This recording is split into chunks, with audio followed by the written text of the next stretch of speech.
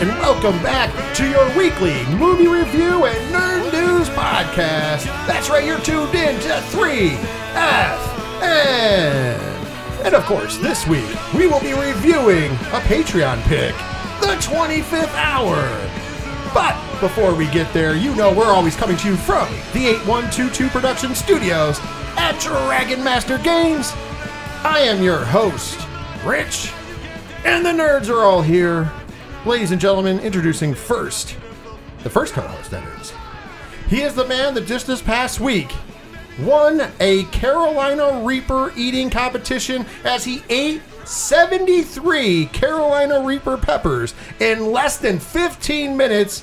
Ladies and gentlemen, his ass is spewing fire like a dragon. His name is Ron. The trick is just to swallow. Don't chew. Just swallow. Don't get most of it on your tongue. No, just swallow. Avoid the mouth. That's exactly what I told her this weekend, too. Just swallow. I like it. And of course, ladies and gentlemen, the other co-host is the man who doesn't need an introduction.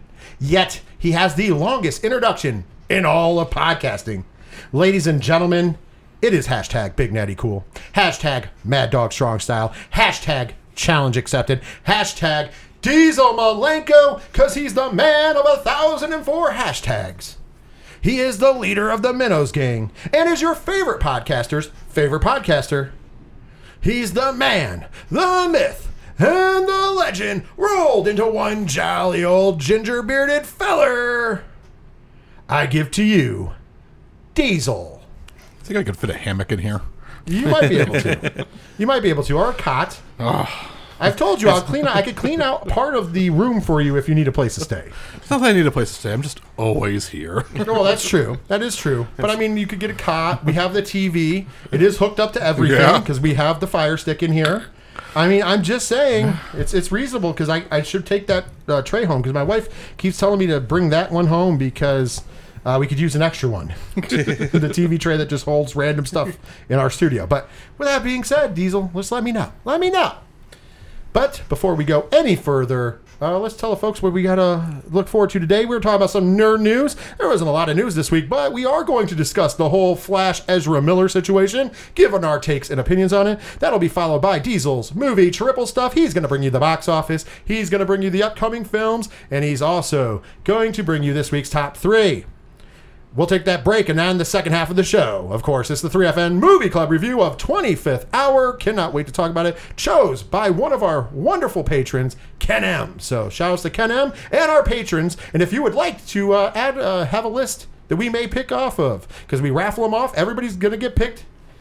Guess what? You can do that by signing up at patreon.com/3FN podcast. For as little as $1 a month, you get to do that and get a ton of extra bonus content. So check it out. With that being said, though, Ron, how has been your week? The week's been good. I can't complain. We actually fired both D&D groups this week. So Wednesday, you fired? You gave them the Donald the fired? They actually launched. Or wait a minute. Or did you say like Vince McMahon? Yeah, fired.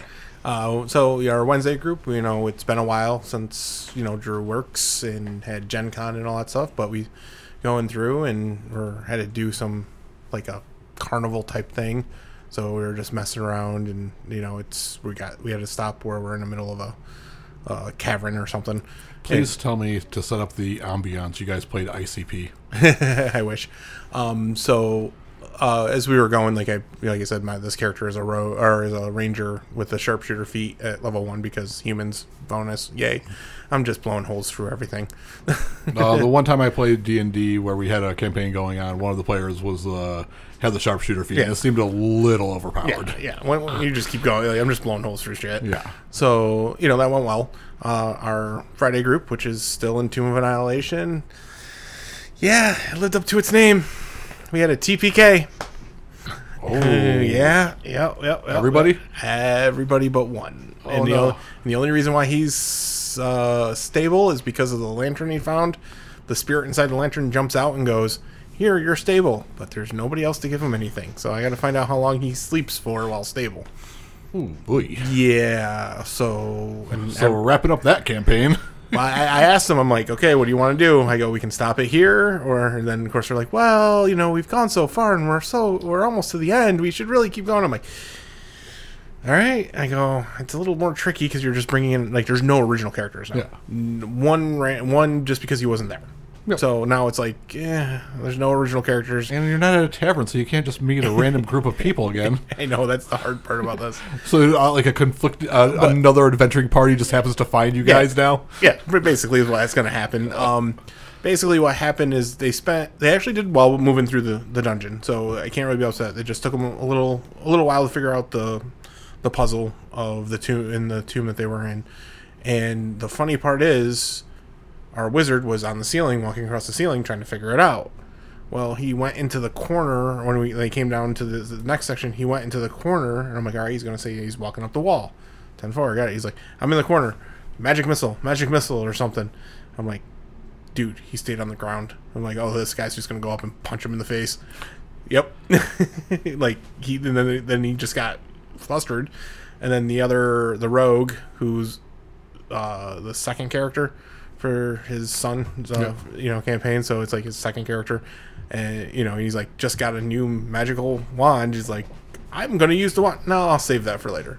Yeah, he got knocked out. Yeah, there was no later. Use it while you can. Yeah, so it was just like they're level 9. Like, I'm not playing their characters anymore. Yeah. So you know what you have. You know how to get around. I let a lot of things slide, but this was a TPK. And I'm like, okay, so we'll see what happens next week. Nice. Well, speaking of blowing holes in things, that could be the name of the autobiography for this next gentleman. Diesel, how was your week? It was a busy week. I was doing double duty, working full-time in my normal job, and then coming to close the game store as the owners of Dragon Master Games were on vacation. They came back Friday. I stopped down briefly. Then Saturday, I had to run the store all day, which was a super busy day, but it wasn't bad. It was a good day.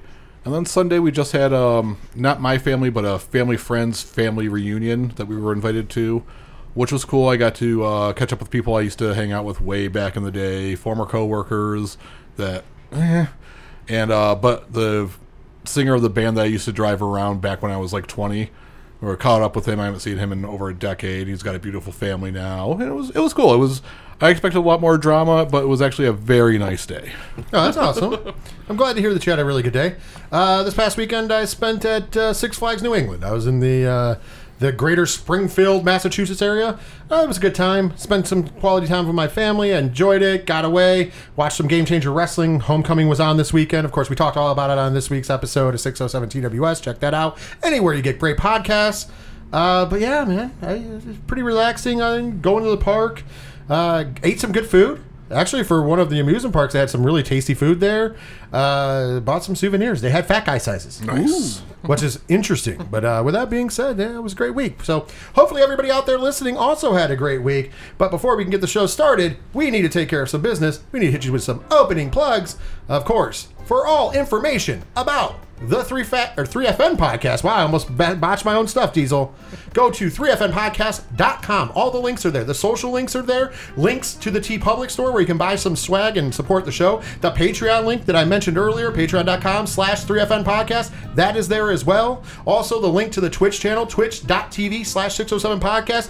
Even though we're not doing 607 TWS live every Monday night anymore, myself and Ken M from the ODPH will be doing live reactions, or live after shows, I should say, after pay-per-views, and we got 2 coming up. Of course, Labor Day weekend, WWE Clash at the Castle will be live after that to do an after show and our thoughts, and then of course the very next day, AEW's All Out. We will be doing the same. So there's 2 big ones there, and of course we have movie nights coming up and everything else, so you want to make sure that you're signed up on the Twitch channel to get notified whenever that goes live. Also, while you're there, you can check out friends of the show like the ODPH. You can find out about the bands you hear play on the show, like the band that does our theme song, Shout at the Robots. Find out about them and more. There's a section for bands, a directory. There's also a section for our local sponsors, but we're going to give them a quick shout out now because they help bring the show to you each and every week, commercial free. First of all, Dragon Master Games for all your Magic the Gathering and gaming needs. Visit them on the World Wide Web, dragonmastergames.com. And then, of course, Rex to Rod's Auto Detailing. When you're ready to put the pride back in your ride, Diesel, who do you call? 607-644-3389. And last but certainly not least, our good friends over at Sci-Fi Horror Fest, going down August 26th and 27th in Vernon, New York at the Vernon Downs Casino. Come check out. Richard Mouser will be there. David Howard Thorne will be there. CJ Graham will be there. Many vendors, other celebrities, and so much more. And of course, the 3FN podcast will be in his house. So come say hi, come get some swag and all sorts of great stuff. Visit us at the Vernon Downs Casino for Sci-Fi Horror Fest. Tickets are $15 for a day pass, $20 for the weekend, and you can get those early at sci-fi-horrorfest.com. And all those links are on the website. Once again, 3fnpodcast.com. That's right, Mario. Not even the warning track this week, gentlemen. I'm either getting insanely good at doing plugs, or I'm trying to cut them down as much as possible. Hey, listen. We'll take the latter. Listen, here's the thing. 3fnpodcast.com has all your one-stop shop. I don't need to tell you that we're on Twitter at 3FN Podcast. I can. But if you go to 3fnpodcast.com, boom, click the link. Follow us there. By the way, I do have one thing to ask, though. If you have an iPhone, even if you don't listen to the show, if you want to help out the show for absolutely free and make our hearts full, could you please consider following us on Apple Podcasts? If you have an iPhone, even if you use a different player, it's still built in and baked into your iPhone. You can't get rid of it. Just open it up, click on the follow on 3FN Podcast. Boom, that's it. And while you're there, if you want to drop that 5-star review, you don't have to actually write a review. You can. It's nice when you do. But if you just want to hit that 5-star, it helps out the algorithm. That's all it's about. You can do that for absolutely free. It means the world to us, and it costs you nothing. By the way, any player that's all true of. If you're listening on Spotify, if you're listening on Good Pods, wherever you're listening, make sure to rate and review the show. It helps us out. And make sure you're following it because it helps out the numbers, helps out the algorithm, helps us get seen by more people that can enjoy the show just like you. And it's absolutely 100% free. Diesel? Yeah, if you just hit follow, it doesn't automatically download anything. You just follow, and it gives us a huge boost in Apple Pods. That's all you got to do. Nothing's going to download. It's kind of like cheating the system. Help us cheat the system. Well, yeah, it's an algorithm. So basically what that does is, as the more followers, it puts us in front of people when they search for, like, movie news and pop culture stuff. And boom, we come in front of them, so that means just more people get to hear the show. And overall, that's good for everybody because it helps us because it makes our egos feel good. This is the one time we want to come first. Yes, that's very true. Other than that, Diesel is a proponent of not being a selfish lover. Very true. There you go. With that being said, though, it is now time to get into the fun parts of the show. All the stuff's out of the way. How we're doing, the opening stuff. You guys come for the meat and potatoes. Let's dive right in with this week's edition of...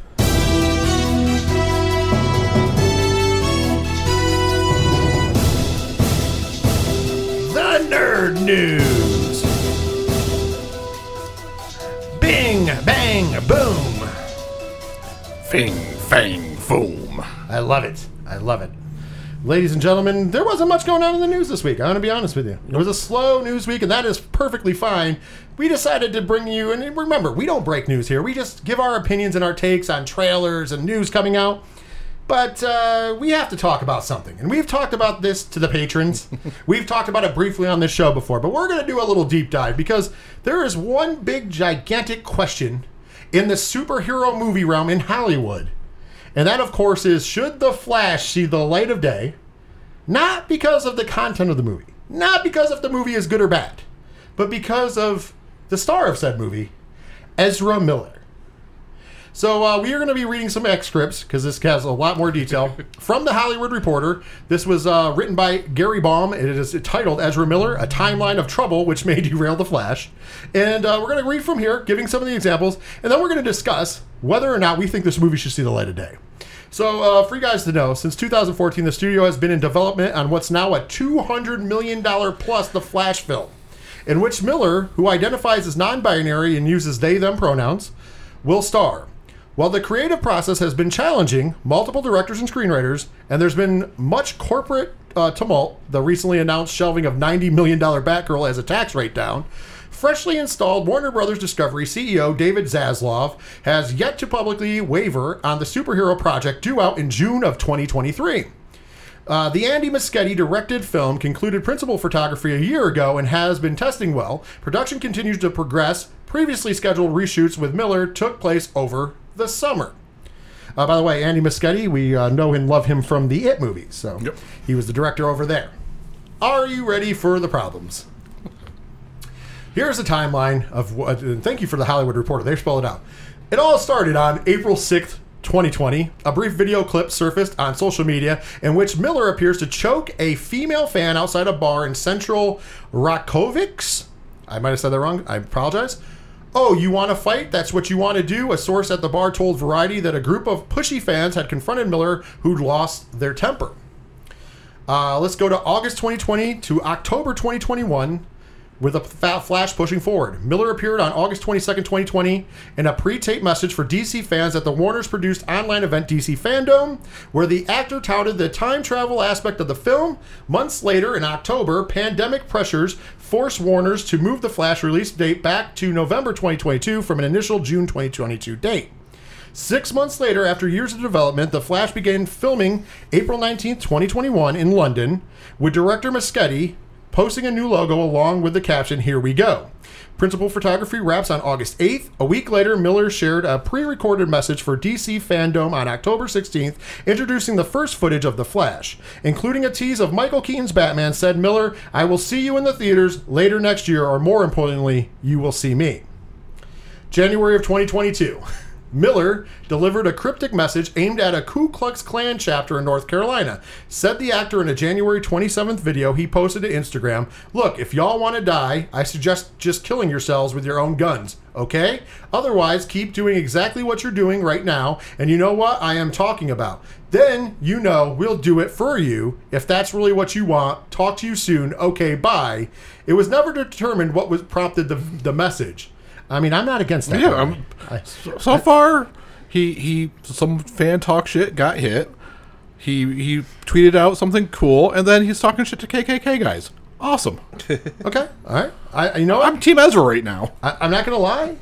As of right now, I'm okay with it.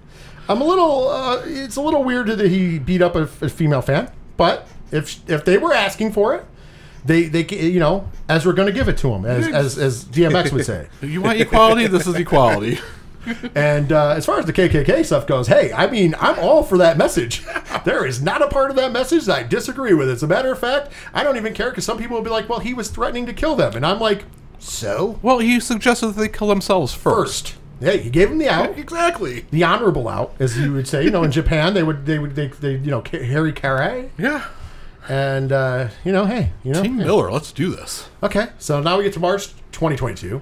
On March 9th, Warner Brothers made a slew of changes to its release calendar, including delaying the release of The Flash from November 22nd, 2022 to June 23rd, 2023.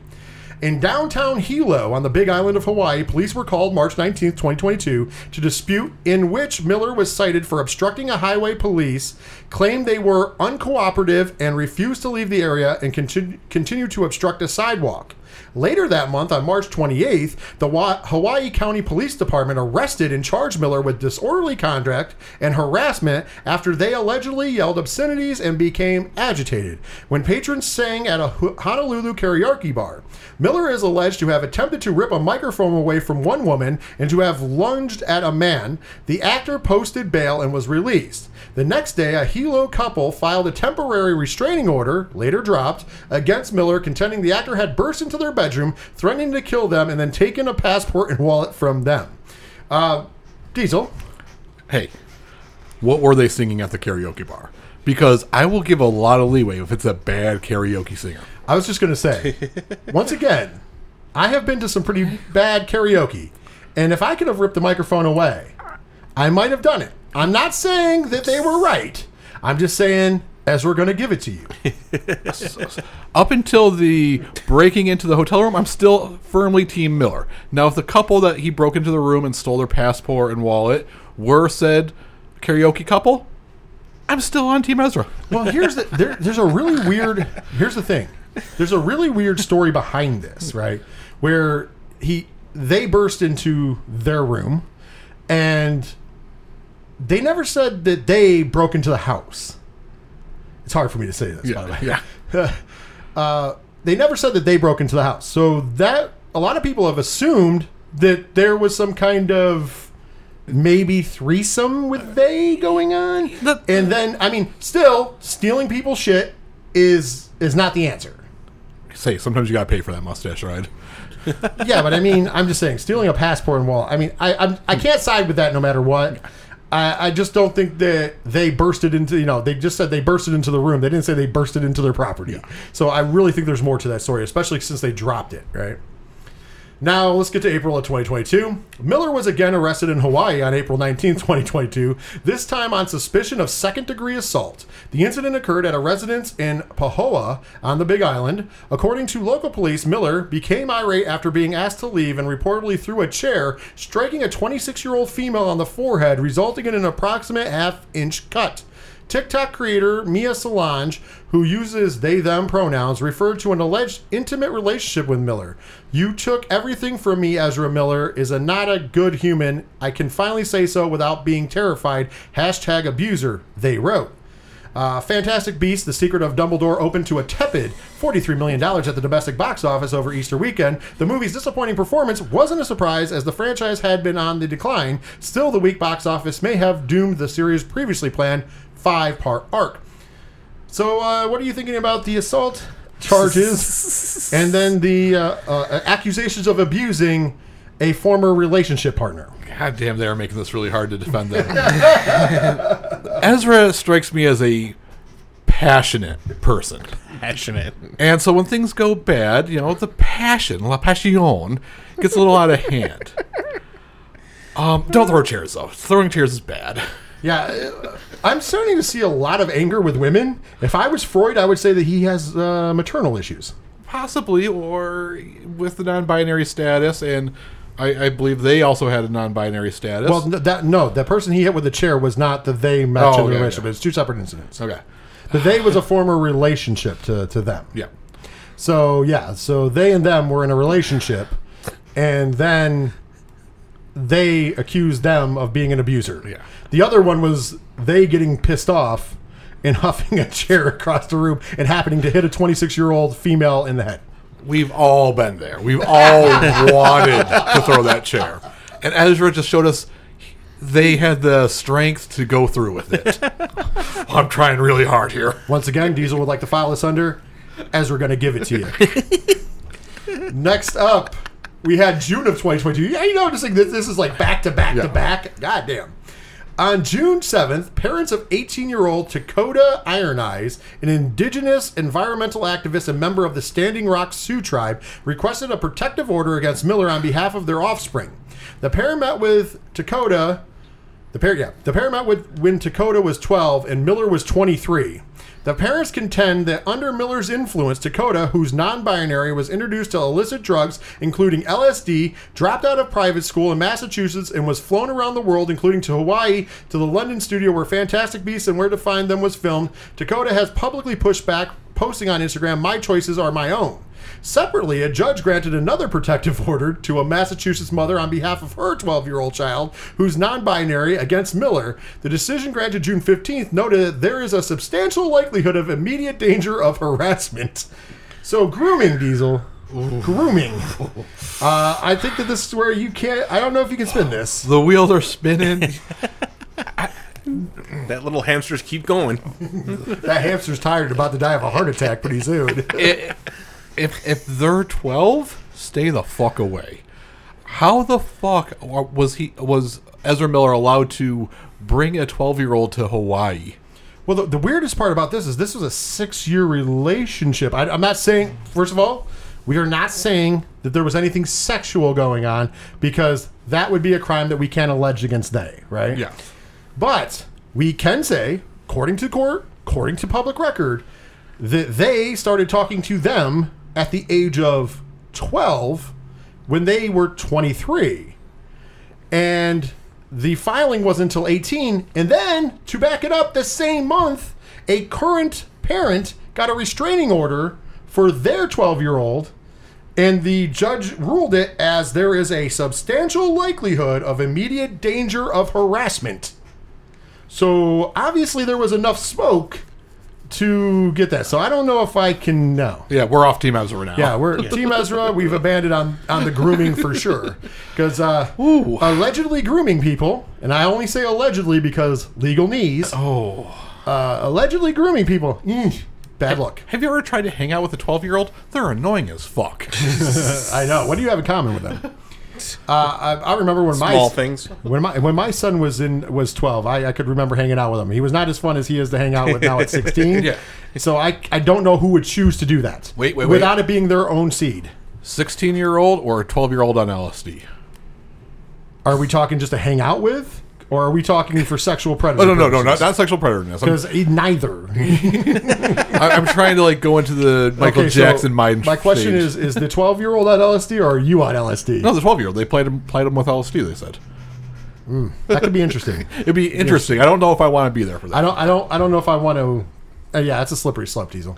Let's go to August of 2022, where we are kind of now. Miller was charged August 8th with felony burglary in Vermont, where the actor resides, after allegedly lifting bottles of alcohol from an unoccupied local home in May. A day later, the Toronto Film Festival announced the Salvador Dali biopic, Daliland, starring Ben Kingsley and helmed by Canadian director Mary Herron, American Psycho, will close the film festival. Miller, who plays Dali in his younger years, was left out of the press announcement. TIFF and the film sales against Bankside Films, which is shopping Daliland to international buyers, didn't comment on the omission. That's not all. Vermont State Police reportedly attempted to serve a 25-year-old mother of 3 young children with an emergency order demanding August 9th the removal from her care in Miller's home due to concern over their safety. Miller has asserted that the family hasn't lived with them for months, but law enforcement believes that their service attempts are being evaded. Neighbors claim the family, who are from Hawaii, have been in danger in part due to unattended guns on the farm property. So not only is he grooming 12-year-olds, he has now got a family, I don't want to say held hostage, because I don't know if they're hostages, but at least Stockholm Syndrome with guns. He's robbing alcohol from places, so obviously he's got an alcohol or they have an alcohol problem, sorry. Hey, I apologize for the not they. Inflation's getting bad. You gotta get shit on the cheap. So Ezra going full Ezra Koresh now. This is bad luck. Is this going to end Waco style? One can hope not, but maybe like, you know how some actors go full method. Maybe doing the young Salvador Dali like really fucked with their head. This last like 6 months of stretch, like stuff before that, you could write off. This stuff that's been coming out in the last like 6 months. Ooh, Ezra needs to seek some really serious therapy. I just want to point out, first of all, I want to apologize if any time in there that we used the wrong pronouns. We apologize. We definitely were trying our hardest, but there was a lot of they-thems going on. Yeah, and Ezra, if you see us out in public, don't throw a chair at us. Yeah. I'm fat and I can't dodge. Well, you're not a woman, so I think you'll be okay. But I don't know. Do you identify as a woman today? In front of Ezra Miller, I might. But I just want to apologize because we do take pronouns seriously. I'm going to say that.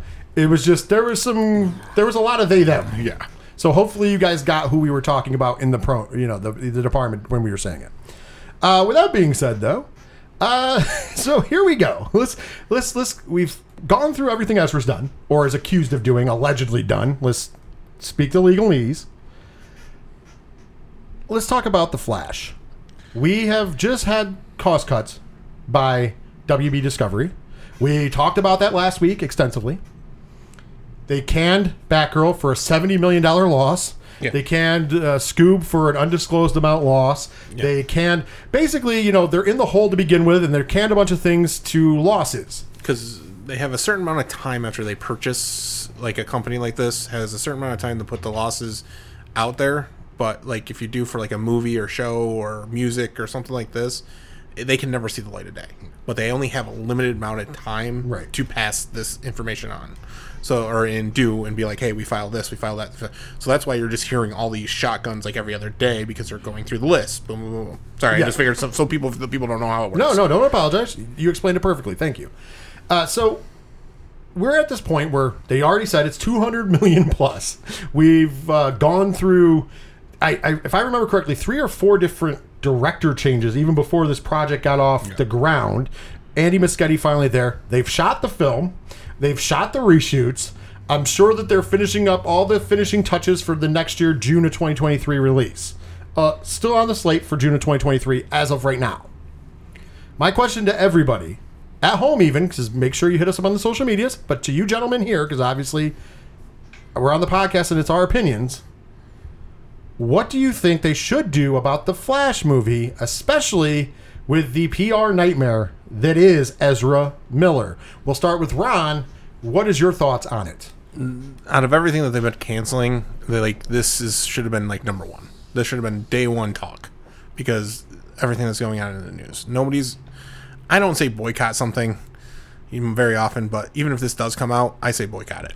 Like, it's not a good look. And if you're going to revamp the system, you're revamping anyways. There's rumors that they're trying to figure out how to get Grant Gustin to play the Flash in future movies anyways, because Flash is done here, the series is done here in the next season. And rumors are they're looking to put that because people love him as the Flash. So let's just can this, eat the shit sandwich that you're about to eat, because you're already eating it. And I really feel if this comes out, people aren't going to flock to it. You're not going to make any money back on it. And if you're going to cut things like Batgirl, which may or may not have made $90 million, which just our Batman back in the cowl, Michael Keaton, that would have drawn in at least $50 million. And then people that, the Latina, whatever it is, Latinx, I believe it is now, as a Latinx superhero, that's probably going to flock in the other $50 million. You probably were going to cut $100 million, and you just made that loss because you're like, this is the one that they need to go and cut. Okay, good points. Diesel, what is your opinion? Strong disagree. It is a PR nightmare, but Warner Brother Discovery, thank heavens for Amber Heard. This entire time this has been going on, nobody cares about Ezra Miller. It's all about Amber Heard. You wipe her out of Aquaman 2, everyone's happy. People are going to forget about this. And especially with this coming out in June of 2023, all they got to do is they got to sequester Ezra Miller, stay out of the news. Put him up in wherever you got to put him up. Keep him out of Hawaii. Keep them out of Hawaii, because Hawaii is a bad place for them. But if this movie is going to be the linchpin of where you're going with your DC universe now, or your reset, because the Flash can be a perfect place to do the reset, you got $200 million in. I think people are going to forget about all the Ezra Miller news. Amber Heard, way bigger PR nightmare. For whatever reason, I actually think what Ezra Miller did was a lot worse, but Amber Heard was in the news a lot more. I think they can skate this, and I think you just do everything possible to get them sequestered and out of trouble for the next 8 months, and then release your movie. There's some points that I think that to follow up with your philosophy or your opinion here. Firstly, yes, Amber Heard, for whatever reason, even though it's not as bad as Ezra Miller, was the person who took the brunt of a lot of the media press. But guess what? That's over. So now people are talking about Ezra Miller, because at this point in juncture, DC has already told us, DC Studios has already made the statement. They have cut Amber Heard down as far as they're going to cut, but she will still be in the movie for roughly 5 to 10 minutes. Yeah. That was their solution. They don't care if you like that solution. That is it. So it's you're either going to accept it or not. I think enough soccer moms are going to accept it to see Jason Momoa with his shirt off. Okay, so that no longer becomes the issue. Now people are starting to talk about it. We're seeing it all over the internet of the Ezra Miller stuff. So it is in the forefront. Now, granted, you're looking at almost a year from now, to your point. However, the biggest problems with this now is that this is not the linchpin to the future of the DC Studios. They just want to put this movie out because they spent $200+ million on it and they're trying to recoup some of it. God knows how much of this they're actually going to fucking recoup. And then on top of that, you could have the PR nightmare when it comes out if people are still saying it. Do you still think that that is worth it? Yeah, I actually do. I think they have so much money invested in this. And even if it's not the linchpin, it could be a way to reset everything. Because the Flash can just reset everything. Because the Flash messes up more than Ezra Miller does when it comes to time. The cosmic treadmill. Yep. With all that, I think it's worth it. I think it's worth the gamble if they can rein in Ezra Miller. That's a big if, though. Plus, with the cancellation of Batgirl, this is our one shot right now to see Michael Keaton back in the Batsuit. I think all the things that were going for Batgirl that was going to draw in money are still going to happen with this. I think they'll have a better chance of recouping their money on this than they did if they released Batgirl. Unfortunately, we would have seen Michael Keaton in Aquaman, but now they're reshooting Ben Affleck as Batman and Aquaman because of all the Flash stuff, because they switched the movies in order because of all of this. So that's a problem for me. So my opinion and my take on this is, I say you just scrap the fucking movie. Like, at this point in juncture, you are already, I do believe the number was $52 billion in the hole. It was close to something close to that. Yeah, something like that. So what is another $200 million, first and foremost? What you could do now, save some face. Nobody has seen this. They've done some test screenings. Go and fucking, if you really want to make the Flash movie, let's go forward with Grant Gustin as the Flash. Just use the same script, change some things up, and fucking just make the new universe already. Yeah. You might as well just take the L and go, okay, in 2024, we can have a perfect movie that people aren't going to be like, okay, the star of this movie is a real fuck up. And God knows what he's going to do between now. Mind you, their arrest things and everything were in August. We're in August now. Who knows what September brings? But we could have a shootout with the DEA come September or October, and you never know. Maybe he's no longer with us. I'm not saying I'm wishing that upon anybody, but that's a fucking likelihood with where we're at. All right. Spend $4 million more and deep fake Grant Gustin over his face. Well, there's been a lot of people asking for maybe to just reshoot and put them in. It's going to be a lot. I think they're going to spend more money to do that. Just do the deep fakes. Just to fucking scrap it and then just start from the beginning. But you could use the same script since, think about it, it's not like it came out. So you don't have to even change the script. You could just reshoot and just push it back a year. Yeah, their argument is that they are too far or too much into the movie that they can't reshoot. They meaning WB. Yeah. Well, they and... Sorry, DC Studios now. Yeah. They are saying that them are too far into the movie, that there's just too much they can't reshoot because it's just too much. But it's like, just scrap it and go. Like, just this movie can't see a light of day if you scrap it. Doesn't mean you can't use the script. And then even then you just change some of the script. It's a different script. Like, yeah, and plus you're still trying to find your Kevin Feige and your unified vision for the future. Glad you brought that up. Rumor has it that they may have found their Kevin Feige and Greg Berlanti, who used to run all of the Arrowverse. And that would be a great pick for them. He did an amazing job with the Arrowverse. I'm sure he could do an amazing job at DC Studios. Once again, Greg Berlanti in charge. It makes perfect sense to have Grant Gustin be the fucking Flash. Yeah. And that's just my take and opinion. And once again, first of all, they should have never hired Ezra Miller to begin with. They should have taken the book from Marvel and just had Grant Gustin be the Flash in the fucking movie. Because, hey, Marvel had a good idea when they said, hey, not to confuse the consumer, whenever this person's in the movie or a TV show or makes an appearance somewhere, that is who it is. So Captain America is Captain America. Thor is Thor. And so on and so forth. Loki's a crocodile. Well, obviously that was explained during that. But think about it, Tom Hiddleston is Loki. Whether it's on Loki the TV show, whether it's in the Avengers movies, whether it's in Thor, it doesn't matter. No matter when we've seen Loki, the actual character of Loki, we know, not talking about any of the variants, it's been Tom Hiddleston. Yeah. And that's smart. That's what they should have done here to begin with. But once again, there was no unified thinking then.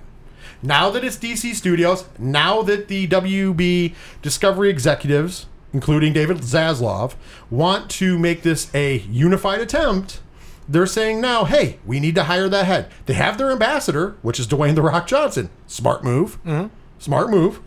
Who better to be the ambassador than the biggest movie star on the planet, right? Yeah. Now we just have to go, okay, who's going to run it? Like I said, we're hearing Greg Berlanti a lot, and I'm behind that because he's already proven to be an asset, especially to DC. Yeah. So with that, it makes sense to me to say, hey, let's scrap the Flash. Let's get away from the dumpster fire that is Ezra Miller, and then we can go ahead and, like I said, you could just do the same fucking movie. Literally, you don't have to even buy a new script, write a new script. You could just shoot the same fucking movie, shot for shot. You probably can reuse some of the shots. Well, they take the L. They can't use any of it, but they can use the script, I believe. I do believe so. Even if not, rewrite the fucking script. Who cares? Yeah, because this movie might not fit into the new plan of what DC is going to be putting out. So if it can, cool. If it can act as a reset, cool. But if not, let's rewrite everything. Great story. Like Gal Gadot's supposed to be Wonder Woman still. Like, so they're still moving forward with the ideas of what they had. Now you just need to adjust. I get it. $200 million, yes. It sucks when you put that much time into it, that many years into it. But you got to take the L here. Like, like you just pointed out, Gal Gadot is supposed to still be Wonder Woman. We're assuming, since they're going forward, that Aquaman will still be Jason Momoa. Yes. We know for sure that Zachary Levi will still be Shazam. And obviously Dwayne The Rock Johnson is still going to be Black Adam. Yeah. Everybody from the Justice Society is going to be in the movie. Everybody that's coming in is going to be those characters. So far, that universe stays the same. The only things that we know that are changing are Batman. Yep. Possibly Superman, but there's no word on that yet. No, there's not. But possibly Superman. And then also the Flash. So, and it's already been talked about Grant Gustin becoming the Flash in the cinematic universe for DC Studios. So I just say, you know what you do? Technically speaking, Shazam's already done. So it's already whatever. Yeah. Same with Black Adam, which is coming out soon. And same with Aquaman. So what do? The first movie of the new DC Studio era could just be the Flash. Just rewrite it and do it. Yeah. Just start over, and that's where we start. We can take the characters we're going to tell. We can use the Flash as the linchpin with Grant Gustin as the Flash. Move away from Ezra Miller. Okay, we took a L, but once again, when you're at $52 billion in the hole, what's another fucking 200+ million? Plus, they're taking L's all over the place right now. Right, and let's just be honest. If more shit happens, to your point, if he can go away and it becomes quiet, they might be able to smuggle out and make some of that money back in June of 2023. I'm sure there'll still be people who won't go. I'm sure that there'll still be a subset, but they could still do it. But as of right now, he seems to have a very on the schedule beginning of every month running with the law.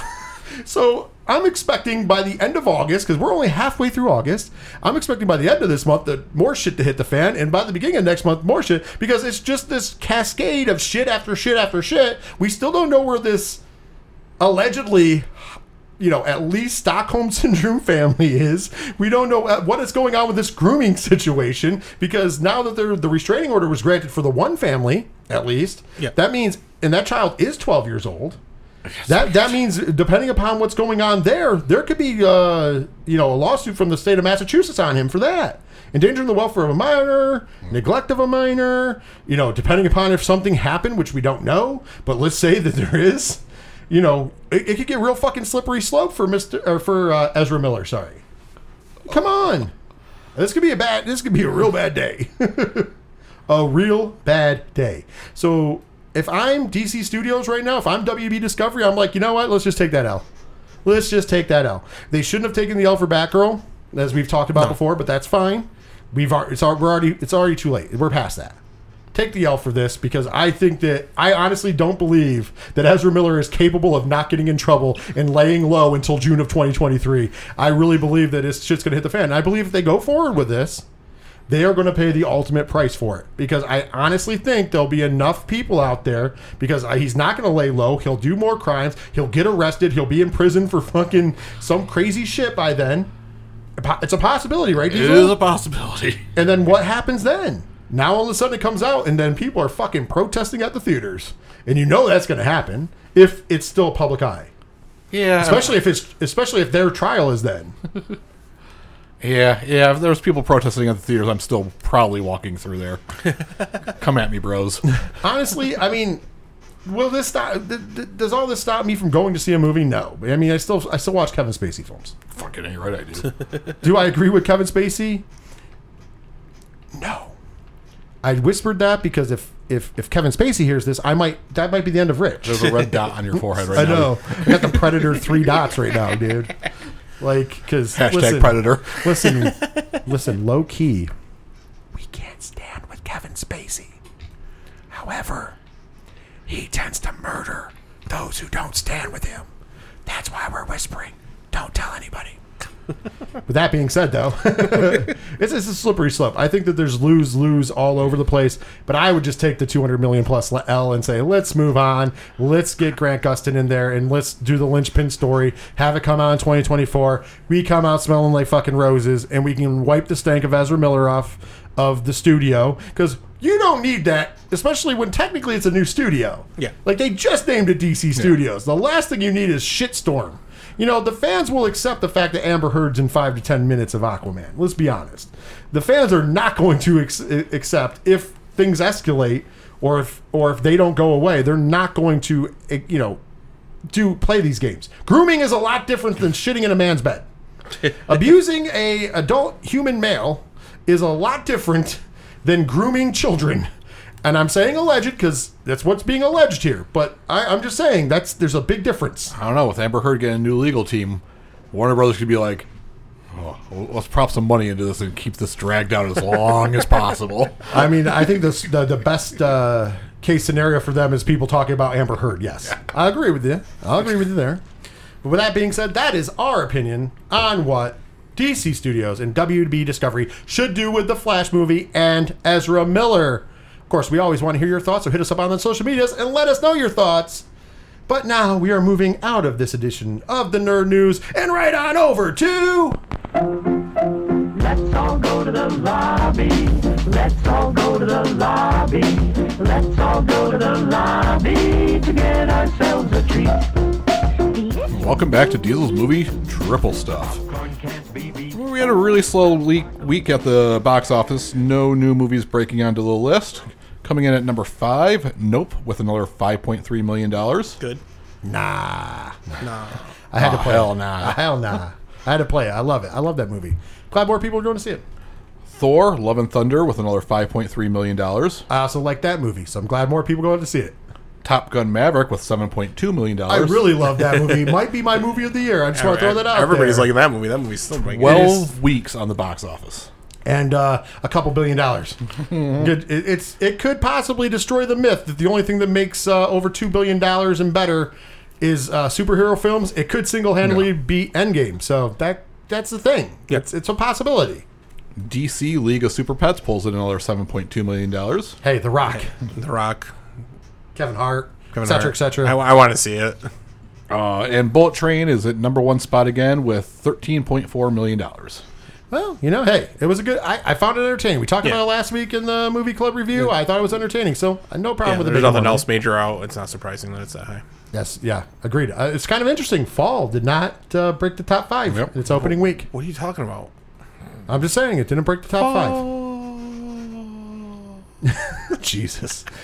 Coming out this week, we have The Territory, The Legend of Molly Johnson, The Immaculate Room, and our pick for next week, Beast. That's right. Next week's 3FN Movie Club review, Beast, starring Idris Elba. We'll bring you that review next week. Also, myself and Ron, for a special Patreon review, are going to be seeing Bodies, because it's finally coming to our area. We're going to do that as a special Patreon review like we had promised a couple weeks ago. Unfortunately, it took 2 extra weeks to come to our area, so we'll be checking that out this weekend and getting that up on Patreon for you this weekend. So there you go for our patrons, patreon.com/3FN podcast. Shill. And then the following week, the big movie coming out is The Invitation. The Invitation, which I do believe we're going to see.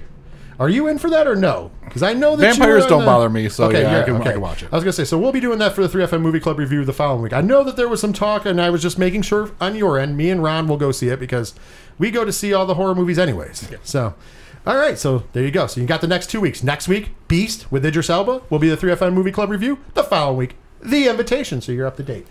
Diesel, that all brings us to the 3FN staple, the vintage, the classic top 3. What is this week's top 3?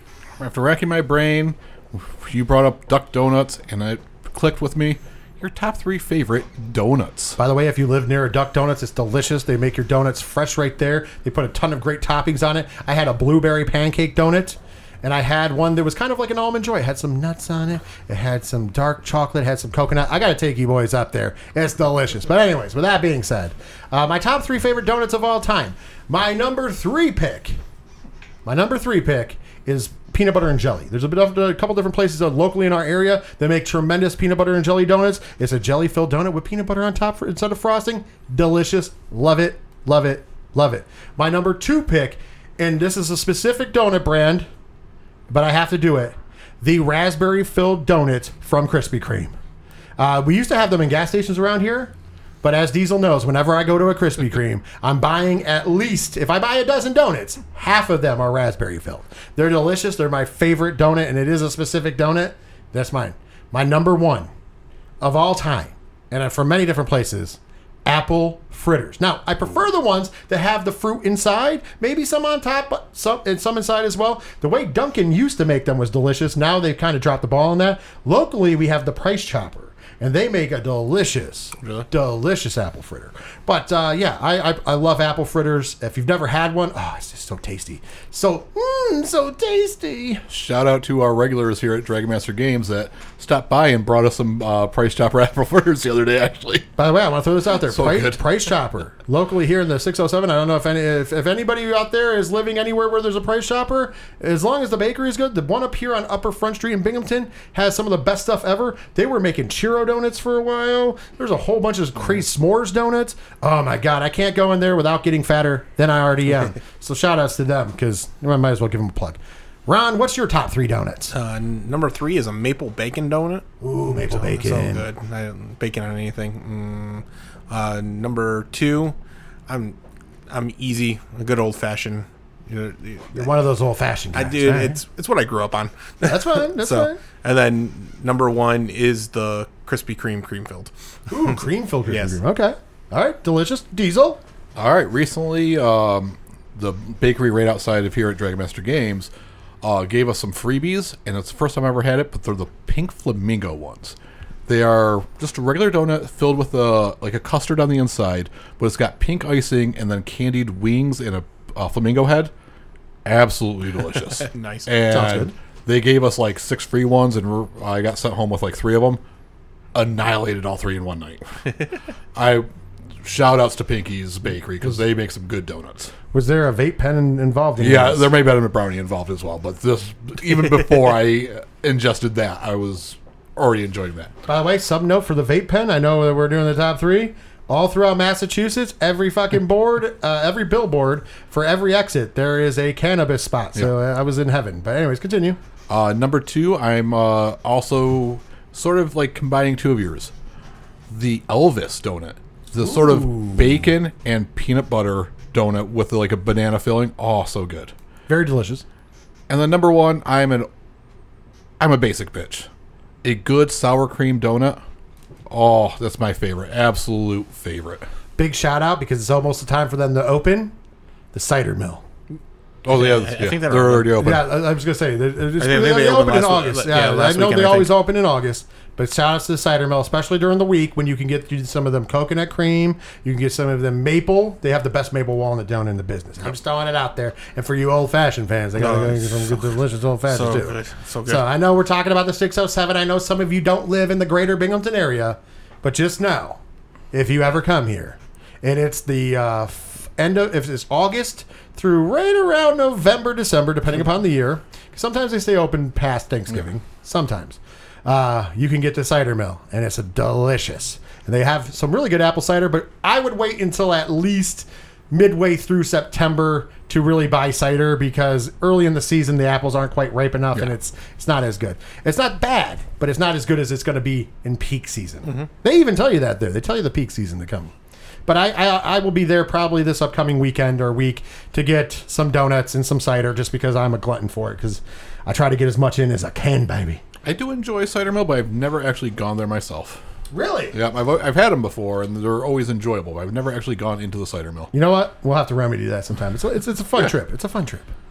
Anyways, with that being said, that is going to do it for the first half of the show. We're going to take a quick break. When we come back from the break, it will be time for the 3FN movie review. And since we didn't go see a new movie, we opened up the Patreon grab bag, and we pulled out of that Patreon grab bag a pick from our patron, Ken M. And that movie is The 25th Hour. So we'll be right back with the review of 25th Hour. What's up, nerds? Tyler Mack here from the 30 and Nerdy podcast, the flagship show of Bad Cast Company Productions.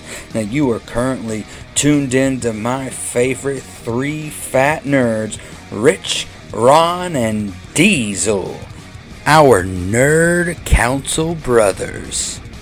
After you're done with this amazing show, zoom on over to 30 and Nerdy podcast wherever you cast your pod. Hit the subscribe button, give us a rating and a review, and check out 30andNerdyPodcast.com.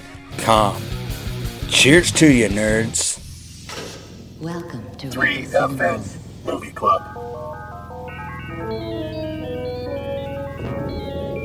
Refreshments are available in the lobby. And please, keep our theater clean by disposing of trash in specified containers.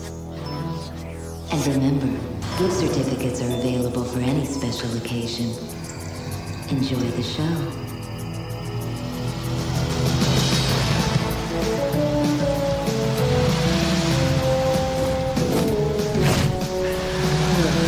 We are back with the second half of this week's 3FN podcast. And of course, you know what that means. It is now time for the 3FN Movie Club review. Fasten your seatbelts, buckle yourselves in, get ready for the ride. This week, we dug into the Patreon grab bag of movies, and we pulled out Spike Lee's 25th Hour, and that was suggested to us by our good friend and patron, Ken M. If you would like to suggest movies to us that will be picked out of the grab bag for this show, also for the special We Love Movies show that we do exclusively on Patreon, you can do so, because this month actually we're doing Angus on Patreon. So there you go. You can do that by becoming a patron at patreon.com/3FN podcast for as little as $1 a month. Well, let's jump right in, shall we? Of course, even though this movie came out in 2002, we are going to keep the structure, once again, mostly for my OCD, of the show. So we will give, all the synopsis from Google and see how good or bad they did. Then we will talk about who's in the movie, the director, the writers, all that happy jazz. Then we will give our thumbs up, thumbs in the middle, or thumbs down, spoiler-free recommendation, play the spoiler drop, give you the spoiler full review for those of you listening. Once again, I don't think there's really a way to spoil a movie that is now 20 years old. But we still are going to do it that way. And then, of course, we will play the game and end it with our nerd score and my critic score of 25th Hour. Are you gentlemen ready? Absolutely. Oh, yeah. I like that enthusiasm. So let's go to the spoiler-free Google synopsis. And let's rate this synopsis, which is becoming one of my favorite parts. I have a feeling this one might actually be accurate. I just want to throw this out there. This is becoming one of my favorite parts to see how right or wrong Google is. So here it is. In New York City, in the days following the September 11th, 2001 terrorist attacks, Monty Brogan, Edward Norton, steels himself for a lengthy jail term.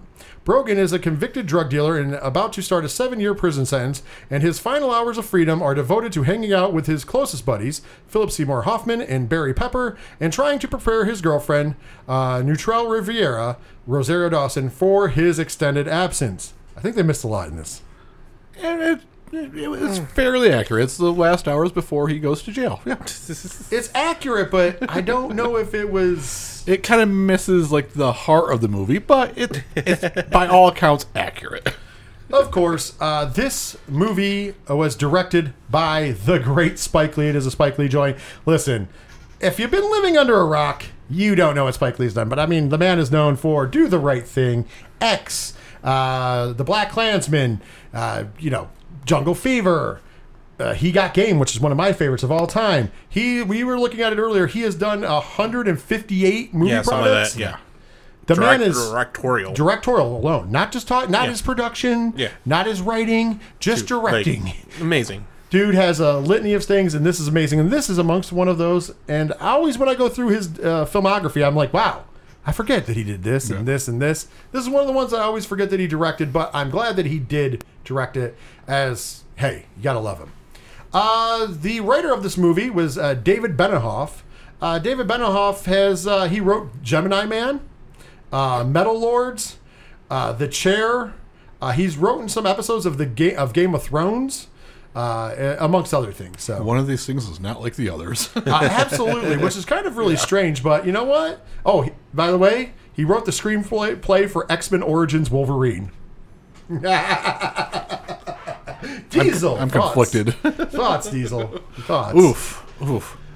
Oh, well, it gets a little better in the casting department because Edward Norton plays Monty Brogan. Barry Pepper plays Frank Slattery. Everybody knows fucking Barry. Barry Pepper is one of those guys that everybody knows but nobody knows. Don't know his name.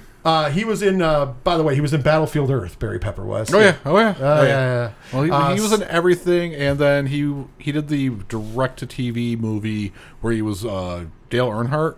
Yes. And I think that actually wrecked his career because he had a good trajectory going, Yeah. but then he did that and just went nowhere. So his most known for on IMDb, just so everybody knows, is Battlefield Earth, Saving Private Ryan, True Grit, and The Green Mile. And he was the asshole cop in The Green Mile, or the guard. No, he wasn't. Or was it? No, who was that? He was one of the nice guards. Oh, yeah, fuck, I forgot. Yeah. It's the other guy from Shawshank. Yeah. Never mind. Yeah. Anyways, thank you for correcting me. I appreciate you. The reason I didn't give Edward Norton's credits is because, let's be honest, everybody fucking knows Edward Norton. If you didn't know what movie credits Edward Norton has, sorry about your damn luck. Just like the next man in this movie, playing Jacob Alinsky, Philip Seymour Hoffman, one of the greatest actors of all time. Rest in peace. Yes. But once again, if you didn't know his filmography, I'm sure that it, I don't know. Maybe you need to check it out real quick. But Capote, and amongst other things. Personally, Along Came Polly. Boogie Nights. Boogie Nights is amazing. I was making the Along Came Polly because that's probably like the weirdest role he ever did. But he was still fucking good in it. Yeah. Especially because he was playing an 80s star as a hack as he got older. Crocodile Tears. Wasn't he the buddy and cable guy? Yes. He was like Yes. playing basketball and was like Philip Seymour Hoffman playing basketball. Yes. Never needed to see that. Yes. Obviously, probably one of the best movies he's ever did was The Master. It's a phenomenal movie. If you haven't seen The Master, please see The Master. Of course, also he was in Almost Famous, lest we forget. I mean, literally, if you go through his filmography, this man has done everything, Moneyball, etc., etc., etc., etc. This man is just, he's a god. Yeah. He's a god, a legend. Unfortunately, gone too soon. Rest in peace. Last but not least, in the main cast, if you will, is Rosario Dawson as Neutrell Riviera. Once again, Rosario Dawson, she's in fucking everything, but you know her right now, especially all of you nerds, because she is Ahsoka Tano in the live-action Star Wars. So there you go.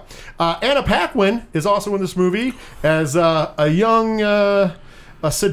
should we call her? Oh, hi-oh. Shots fired over there. I can make these comments because I was the same age as her. She's actually like a year or two older than me. That's true. Oh my god, how hot was she in this movie? By the way, she's a Lolita in this movie, technically. Oh yeah. Also, Brian Cox is in this movie as James Brogan. He plays the father of, if that name sounds familiar, it should. You've seen him in Succession, X2, X-Men, Troy, Adaptation, amongst other movies. Super Troopers. Yeah, he's Super a hell Troopers. of an actor, man. Dude, He was in so everything. versatile. Dude, he's in everything. Like, literally. He's another one of those actors that's in everything. And I only have... Tony Saragusa is in this movie as one of the bad guys, if you will. You got to love it, but I have to have one shout-out. There is one shout-out that I know Diesel is ready for me to make. It's the one that I'm going to give. Can I guess the role he played? Not saying who it is. Go ahead, guess. Was it the doorman? It absolutely was. He plays Kari, the doorman. Very brief role. But I know that he's near and dear to both mine and Diesel's hearts. The late, great Patrice O'Neal is in this movie. Yes. That's why this movie is this movie is one of the greatest New York films, just because they paid attention to detail. They got some New York legends in there, including Patrice O'Neal. So shout outs to Spike Lee, who does a good job in fucking casting. I don't think anybody could say that Spike Lee's ever done a bad casting. Yeah. You can judge some of his movies differently. I said to Ron earlier, I don't believe he's ever made a truly bad film. No. He's made some films that are better than others, but I don't think he's ever made a truly bad film. And he always has the best casting out there. If you haven't seen all his movies, you need to see all his movies. Like, just work through them. I agree. Yeah. Absolutely. He's one of those directors that if we were going to do a deep dive on directors, I would definitely pick him. As far as American directors go, he's definitely in the top 5. Yeah. Of all time. Yeah, I agree. That is where Spike Jonze will go down in history. And if you are a New York Knicks fan, he's probably number 1 for you because he is the quintessential. He is what Jack Nicholson is to the Lakers, to the New York Knicks. But he doesn't bring a bowl of chili to the Knicks games. Well, you know, it's a little either for Jack, though, because Jack has had some winning teams. Not so much for Spike. Of course, most famously for getting in a fight with Reggie Miller. Well, with that being said, let's dive right into the spoiler-free recommendation. We're going to give it a thumbs up, thumbs in the middle, or thumbs down. We're going to start with Ron. And why? Remember, spoiler-free. What do you think about 25th Hour? Definitely a thumbs up. It's definitely, like I just said, if you haven't seen all of Spike Lee's films, you need to just start going through his catalog. If you haven't watched a Spike Lee film in a while, start with this one. Like, they're all worth a watch, so definitely a thumbs up. Absolutely. Diesel, what's your recommendation on this? Definite thumbs up. Stellar cast, stellar performances by everybody, and it is a great living picture from post 9/11 New York. It's the quintessential post 9/11 movie. Agreed. I am with you on that. It is a big fucking thumbs up. This is, especially with 9/11 being the backdrop of this movie, and it is a character in the movie, let's be honest. It is. But it's not like overly in your face. It's not like done for some cheap effect. Remember that, what was it, While You Were Sleeping? The one with the Batman. The Batman in it. Remember at the end you find out it's 9/11 and it's like they threw it in there to be fucking hokey and he's in the World Trade Tower. And I was always like, oh, Jesus Robert Christ. Pattinson. Thank you. You obviously remember that, man. You remember the Batman. You know his identity? Yeah. It's not Bruce Wayne. It's not. It's Robert Pattinson. Bruce Wayne. Anyways, going back, the only other one that I would say is Reign Over Me. Is the only other, the other quintessential 9/11 movie in my opinion. That's just my opinion, where it's a character. That is with Don Cheadle and Adam Sandler. It's one of Adam Sandler's serious roles. It's fucking. I gotta rewatch Chef's it. Kiss. It's been a while. I hope someday we get to. I hope someday we get to review it. Don't rewatch it. You will cry. Oh yeah, you will cry, and you will cry. It's been so long. Listen, I've never been a big Springsteen fan, but when it's fucking tears, Niagara Falls. I'll have to rewatch it. I don't remember if I cried the first time. I do want to review it someday. I might put that on my list when I get to put a pick in there that might be raffled out. But it's going to be one of those that I got to be prepared to watch because it's a tearjerker, but it's beautiful. It's a beautiful movie. If you've never seen it, please see Reign Over Me. With that being said, I give a big thumbs up to 25th Hour. I know we got off the tracks. That's what we do around here. So I think that's a solid recommendation. Thumbs up. 3 thumbs up recommendation from the 3FN. All the nerds are agreeing. Now, I understand this movie came out in 2002. So, the spoiler isn't necessarily necessary, but just in case some people have not seen 25th Hour, we do not want to ruin it with our opinion. Please please go see it. This is a movie we highly recommend. Go see 25th Hour, then come back and hear our review of it. If you've already seen 25th Hour, or you just have no plans and you just want to hear what we're going to say, you can stay on board, because now we are going to play the spoiler alert, and we're going to give our full review of 25th Hour.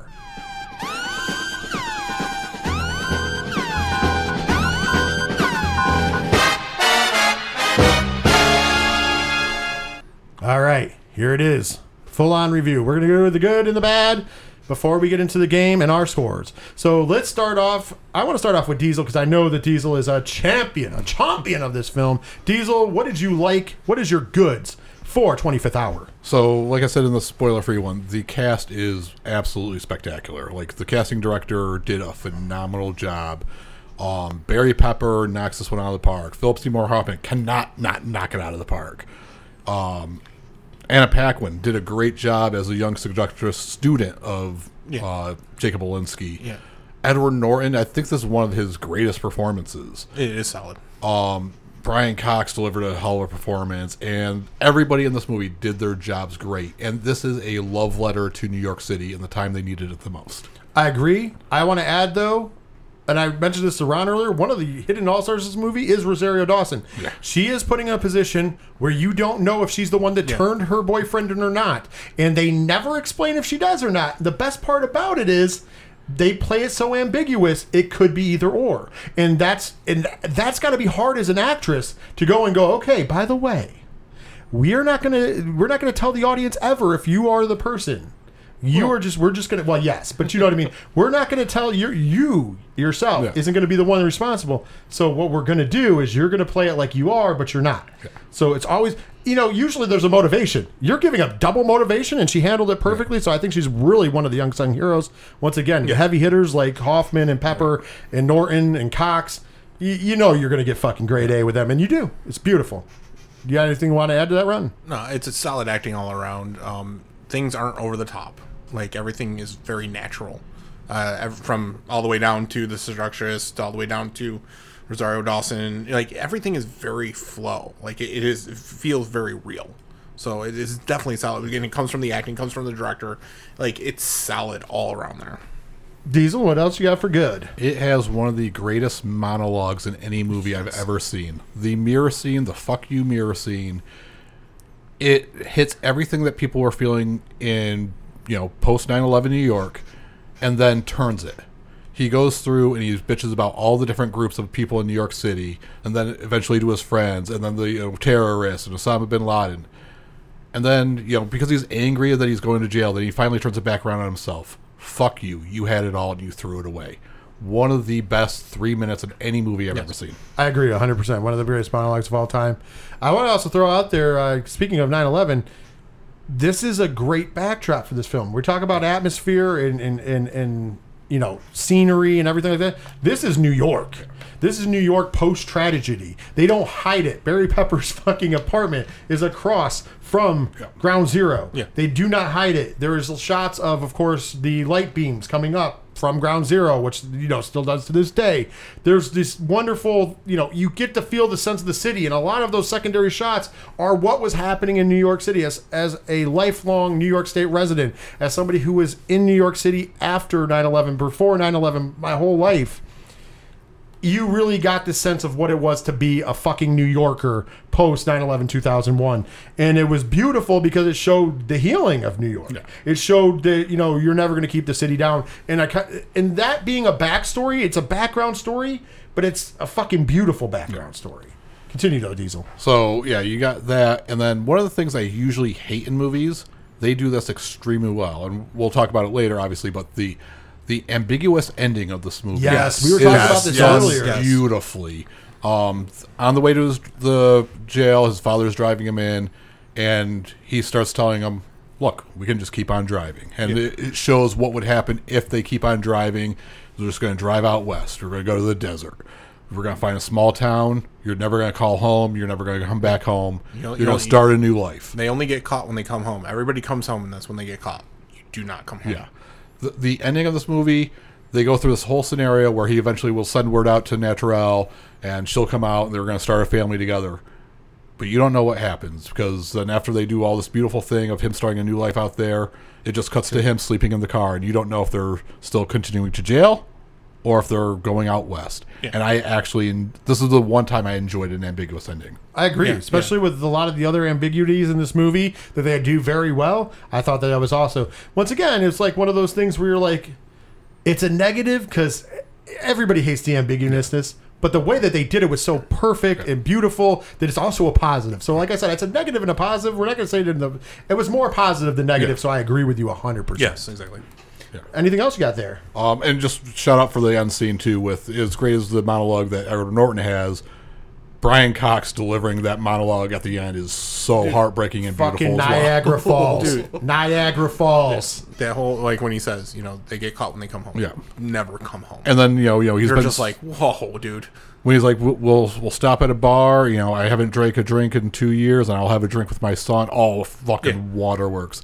And just to shout out this movie again, it was a love letter to New York that I think unintentionally became a perfect period piece for 2001, 2002 New York City. It will go down. I think it's one of the more underrated movies of his, but when you go back and watch it 20 years later, 30 years later, and you were alive during 9/11, this takes you back. It is the perfect period piece that was never intended to be a period piece. Yeah. Agreed.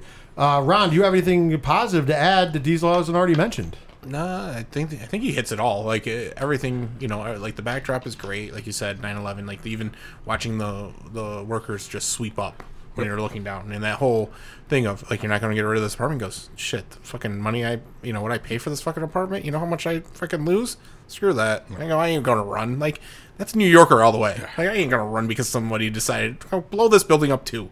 That's basically what he says. I mean, like that's so New Yorker, and it's amazing. I agree.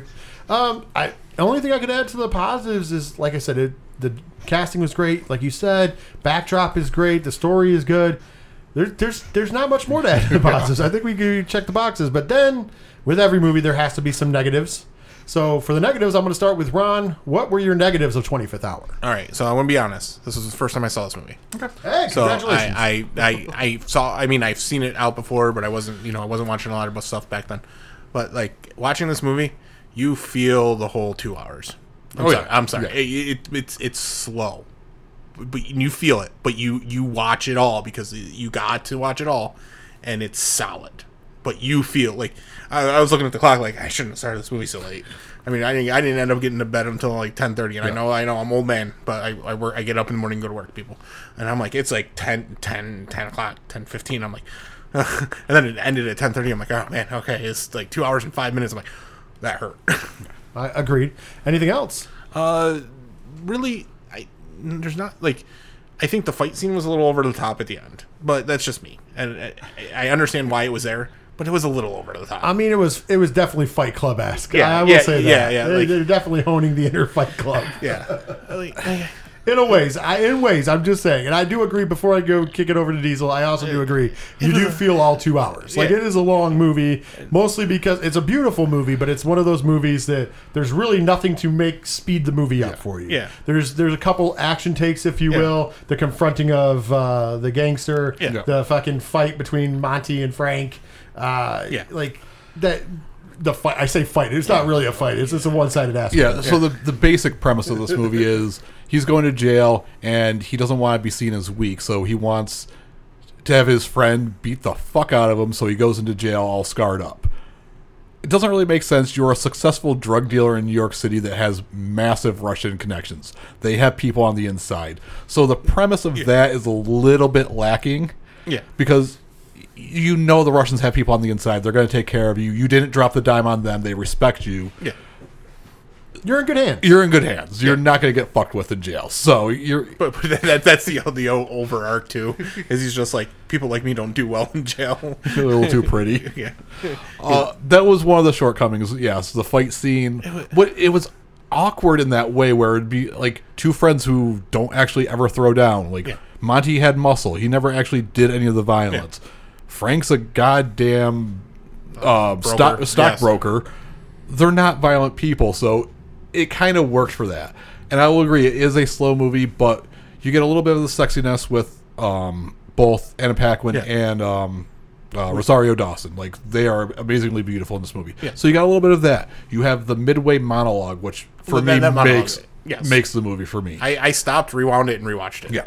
And then you get to the end. You have the lackluster fight scene, but you have the great Brian Cox narrating what could be. Yeah. And it is a slow movie, but this is one of the movies where like the artsy part of me loves it. Yeah, of course. And I'm not saying it's bad because of that. I'm just saying you do feel it. Yeah. We got to be honest. Of course, Diesel's in.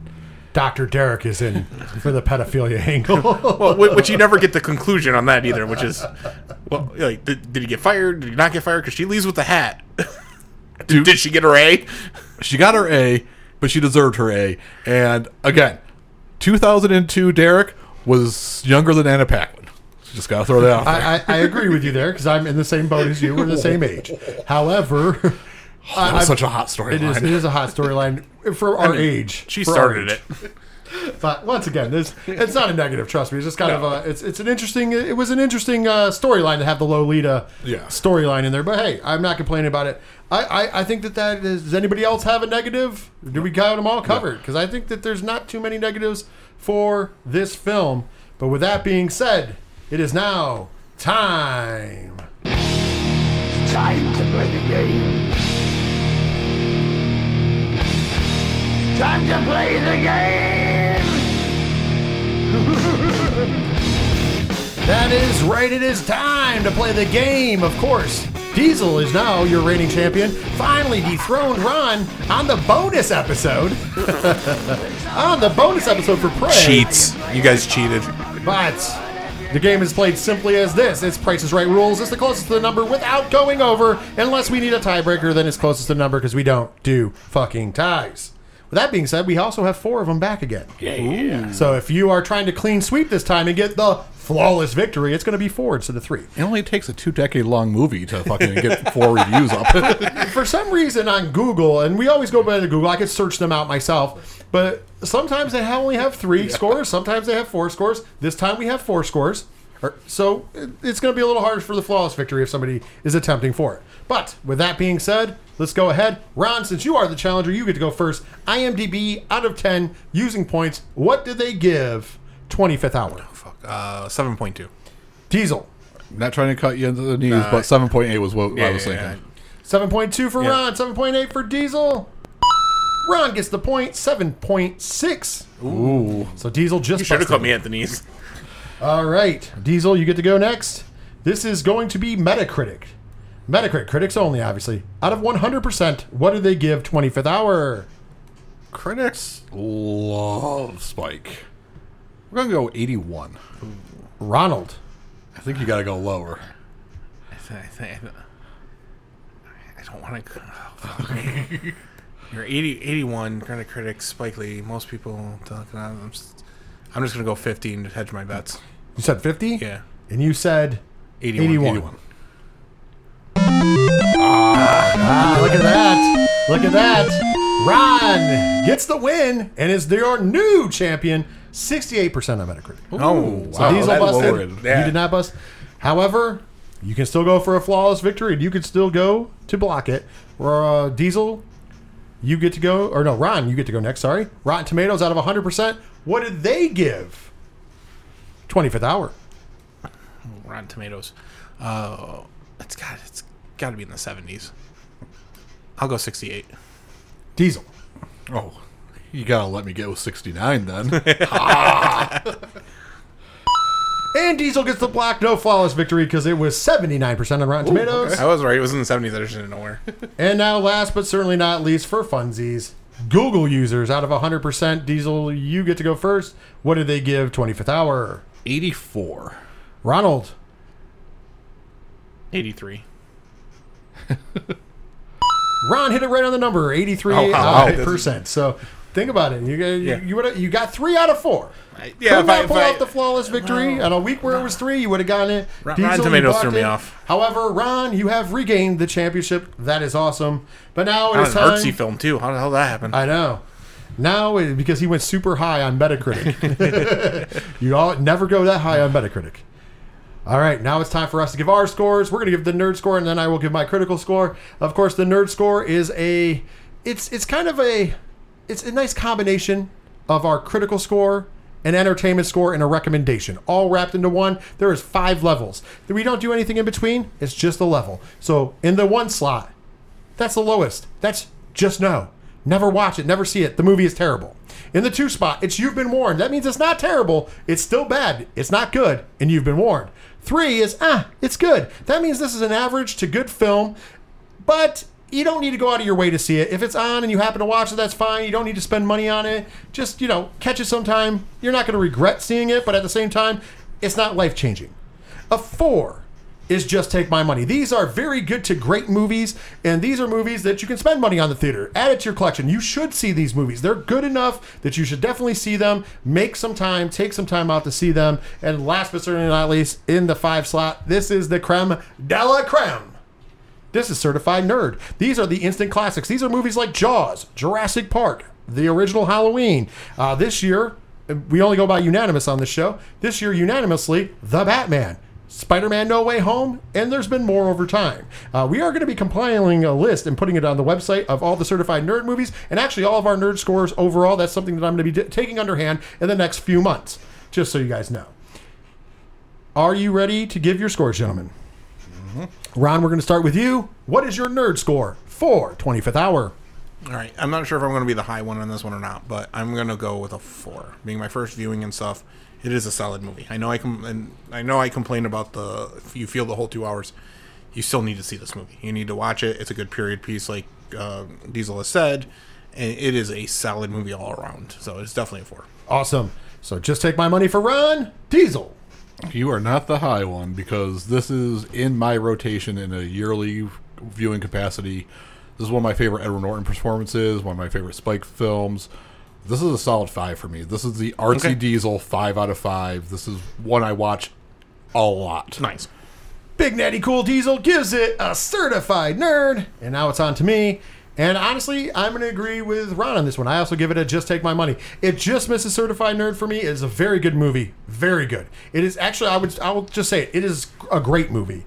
It just missed the cusp of the top tier, in my opinion, just because I kind of want a little more, but that's also my preference. Like, I'm not the artsy guy. That's Diesel. Although, for being an artsy film, this is one of my favorite artsy films of all time. So no problems with me from this movie. I think this should be standard watching for anybody. If you are a New Yorker, whether it's New York City or New York State, you need to watch this film. This is essential for a New Yorker. This is a 5 certified nerd you need to watch if you're a New Yorker. If you are anywhere else and you want to find out what New York is really about, you need to watch this movie, because everything he says in that rant is true to this day. Yes. And then some, and like you said, it is a rundown, and at the same time, then a build back up of the people, because it's like, hey, these are the problems, these are all the fucking people in this city, and this is how they are, but you know what, it's also beautiful, and fucking, we're strong, and we're fucking strong-willed, and you know what, fuck me for fucking up. Yeah. And I think it's beautiful. All the people that they show during the monologue, the fuck you monologue, that come back in the end scene, you know, showing them, like, waving. It's beautiful how they did that transition. Oh, absolutely. And it's just one of these beautiful things, and that's New York. And I've always said that. New Yorkers get a rap that we're all assholes, and we are. But we're also considerate assholes, which is kind of weird. We take care of each other. It's not like when you go to New York City and you see somebody with a stroller going down a subway, somebody will grab the front of that stroller and carry it down. They don't want to thank you. They don't want to ask for a thank you. They just walk off. They never even take their earbuds out. It's just an unspoken word from New Yorkers that we're going to help one another out. This is the place where if your car is buried in snow, your neighbor's going to help unbury your car. They will bitch at you the entire fucking time they do it and call you a fucking lazy piece of shit, but as they're doing it. Yeah. So that's New York. We're assholes, but we still help each other out at the end of the fucking day. And that's what makes New York beautiful, and that's what makes this movie beautiful, because this is not just one of the quintessential 9/11 movies. This is one of the quintessential New York films. You know, you get that feeling in Ghostbusters and this movie, pretty much, of how New York truly is. It's kind of weird that Ghostbusters is that in New York, but it really fucking is that New York. With that being said, though, my critic score of this movie is an 8. I was originally going to give it a 7.5. I'm not going to lie. But after talking about it and thinking about it, man, fuck yeah, it's an 8. This is a great movie. It's on that cusp of just into the 9s. Usually if I rate a movie at an 8.5, some 8.5s can sneak in as a certified nerd. If it's a 9, it's usually certified. 9 and above is certified nerd. So it's just outside of that. That doesn't mean it's a bad movie. It just means it is lacking something for me personally. But as far as artsy films, this is one of my favorite artsy films of all time. This is a must-watch. I think I would suggest this to anybody. If somebody asked me an essential list of movies, this would be on it. So, 25th Hour, all said and done. 2 of us voted. Just take my money. Diesel certified it nerd, and I gave it an 8 out of 10 on my critical score. With that being said, next week, as we mentioned earlier, we will be reviewing the brand new Idris Elba film, Beast.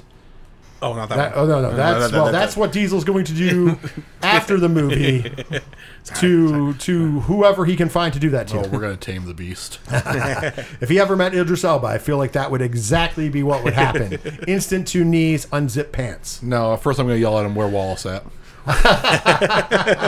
But with that being said, next week we will be, for the 3FM Movie Club review, it will be Beast. Now, Diesel, it is time for us to pay some bills. It is time for us to hit them shameless plugs. That means if you can hear my voice, you know how to find us. But do your friends know how to find us? Do their friends know how to find us? It is simple. Go to your favorite podcast provider. Type in 3FN. You can put the podcast or not, it doesn't matter. And booyakasha, there we are. While you're there, make sure you smash that subscribe or follow button so you can get our show delivered to you each and every week, especially if you are on Apple Podcasts, because that helps the algorithm a ton. And hey, while you're at it, if you've already done those things, that's awesome. But if you're doing it now, or if you've already done it, if you haven't dropped that 5-star review, drop that 5-star review. It's free for you, and it means the world to us. We're also on Facebook. Type in that search bar, 3FN Podcast. You can also look up 3 Fat Nerds, those fat fucks, where you're going to find us. You're going to find our page. You're going to like our page. You're going to comment, rate, review. Help us spread the word of nerd. Of course, we are on Twitter and TikTok at 3FN Podcast, and on Instagram at 3FN Pod. And remember, for all of the social medias, use the hashtag 3FN Pod whenever talking about the show. If you want to email us your picks, 3fatnerdspod@gmail.com. There's the double duty one. First of all, make sure you're following us over on twitch.tv/607podcast. There you can get the live after shows for all wrestling pay-per-views from myself and Ken M from the ODPH. Also, we do movie nights over there and other great things that are going to be coming up very soon. Twitch.tv/607podcast. Make sure you're following so you get notified. Next, if you would like to support the show monetarily for as little as $1 a month and get a ton of extra bonus content, including the 3 Fat Nerds podcast, the 3FN podcast. You know, this rebrand has been a little rough on us. 3FN podcast, and you get it early, and it's the unedited, uncut, uncooked edition. So you get extra stuff, and you get all the outtakes that you can handle.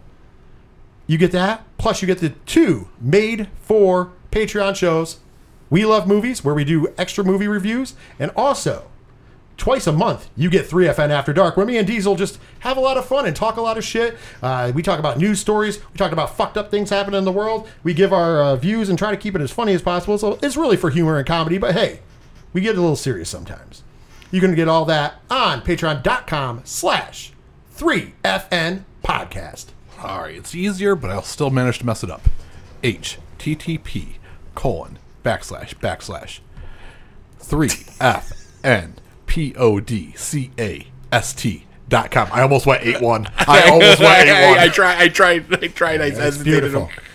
By the way, if you type in 8122productions.com, guess what? You still get there as of right now. So 3fnpodcast.com is the website. Go there. You can find out more. There's the TeePublic link is there. The link to our Patreon is there. The link to all of our social medias are on there. The link to the Twitch channel is on there. Different links to different providers are on there, including Apple Podcasts, Spotify, Google Music, all those great things are all there on 3fnpodcast.com. Also, friends of the show, there's a link to go over to our good friends, the ODPH podcast. Go check them out. Also, there's a music directory there with links to our musical acts that help us and provide us with copyright-free music. And of course, the people who do our theme song, Shout at the Robots, they're on there, as well as our good friend Second Suitor, Tom Jolu, Floodlands, the Phosphines from Melbourne, Australia, the Jasons from West Virginia. They're all there. Check them out in the directory and make sure you're supporting them on Bandcamp, YouTube Music, and Spotify. And then last, but certainly not least, there is the local sponsors who help us bring this show to you each and every week, commercial free. Guess what? We're going to give them a shout out, though, right now. First of all, the people who provide us with the 8122 Production Studios. That is right, Dragon Master Games, located at 1235 Upper Front Street in Binghamton, New York. For all of your Magic the Gathering and gaming needs, visit them on the World Wide Web, DragonMasterGames.com. And if you are in the 607 or passing through the 607 and would like to stop and find out what events are going on in the store, it's simple. Follow them on Facebook, Dragon Master Games. And thank you to Rexter Rods Auto Detailing, located at 2004 North Street in Endicott, New York. To call for an appointment, call 607-644-3389. When you're ready to put the pride back in your ride, don't forget to tell them the 3 Pet Nerd sent you. Depending upon when you listen to this, we are 10 or less days away from Sci-Fi Horror Fest, going down August 26th and 27th in Vernon, New York at the Vernon Downs Casino. Come check out Richard Mouser. Of course, you might know him from The Thing. You might know him from the original miniseries of It. Diesel knows him from My Girl and My Girl 2. And he's been in a ton of other things. Come meet him. You can come meet CJ Graham, who played Jason Voorhees in Friday the 13th Part 6. Also, while you're there, you can also meet our good friend and Diesel's birthday partner, David Howard Thornton, Art the Clown from Terrifier. And by the way, Terrifier 2 dropping very soon. So you're going to want to make sure to check him out. They'll all be there. There'll be a ton of vendors. There'll be a ton of activities. There'll be a ton of panels. And there's even more celebrities there. Guess what? You can do all of that for as little as $15. Just $15 for a day pass. It is $20 for a weekend pass. And you know where you can find out all that information, Diesel? SciFiHorrorFest.com. And by the way, the 3FN will be there. 1 out of 10 stars. I can't understand you all. This was reviewed at December 26, 2001. You'll understand why. Sorry. Position 1 in the top 250? What's wrong with you? Okay, Tolkien's books is perfect, but this movie is not. A great collection of visual effects, nice landscapes, and old-style talking and fighting scenes had to be cut every 2 seconds like a music clip. That may be nice, but the greatest movie ever? I expected more from this movie. And now, listen. There won't be a new Star Wars. This time, are over. If you want great effects, you turn on a computer and that's it. Star Wars was handmade and looks as great as it was when it was produced today. The movies of our generation must have a good story and a great effects. Effects are no problem anymore like they were in the 70s and 80s. I can't believe that you betrayed The Godfather and Shawshank Redemptions. You are all victims of great advertising campaigns. Yuck. 1 out of 10 stars. Lord of the Rings just sucks, people. All right, so I agree with the fact that the practical effects in the original Star Wars were much better than the CGI effects. But my other gripe with that is, I enjoy Shawshank Redemption, but Shawshank Redemption is not top tier. It's like B tier. It's good. You're gonna watch it just because it's on. You wouldn't rate it certified nerd? No, Okay. I'm just shy of it. Okay. Just shy of it. That's fine. I'm just questioning. But yeah. Everything else, like, the book is not perfect either. Tolkien is overrated. Piss off. I have no gripes with whatever you said. I just want to go on record that I agree with whatever you said. On top of that, I do want to add in, though, that in 2006, you obviously were not reading The Temp of the Room. There would be more Star Wars. Yeah. It was 01. Oh, 01? No, but still in 01. Yeah. In 01, we were still talking about more Star Wars. Yeah, that's why. It was December 26, 2001. He didn't get the big G.I. Joe with the Kung Fu grip on Christmas, so he had a mat. No, it's kind of wild. I granted it didn't age well, but I'm just saying in 01 we were clamoring for more Star Wars and would get more Star Wars. So yeah, I'm just throwing that out there. With that being said, though, hopefully you enjoyed our opinions. Hopefully you were entertained, because that's what we aim to do each and every week. Of course, next week we will be back to talk nerd news and, of course, give you the 3FN movie review of Beast. Until then, take care of yourselves, take care of each other, and most importantly, later, nerds. Later. He definitely went to jail. Lord of the Rings just sucks, people. Red lights come and go, holding back my fits of passion. Driving down a no-through road, looking for a place to stay. I've been feeling like I owe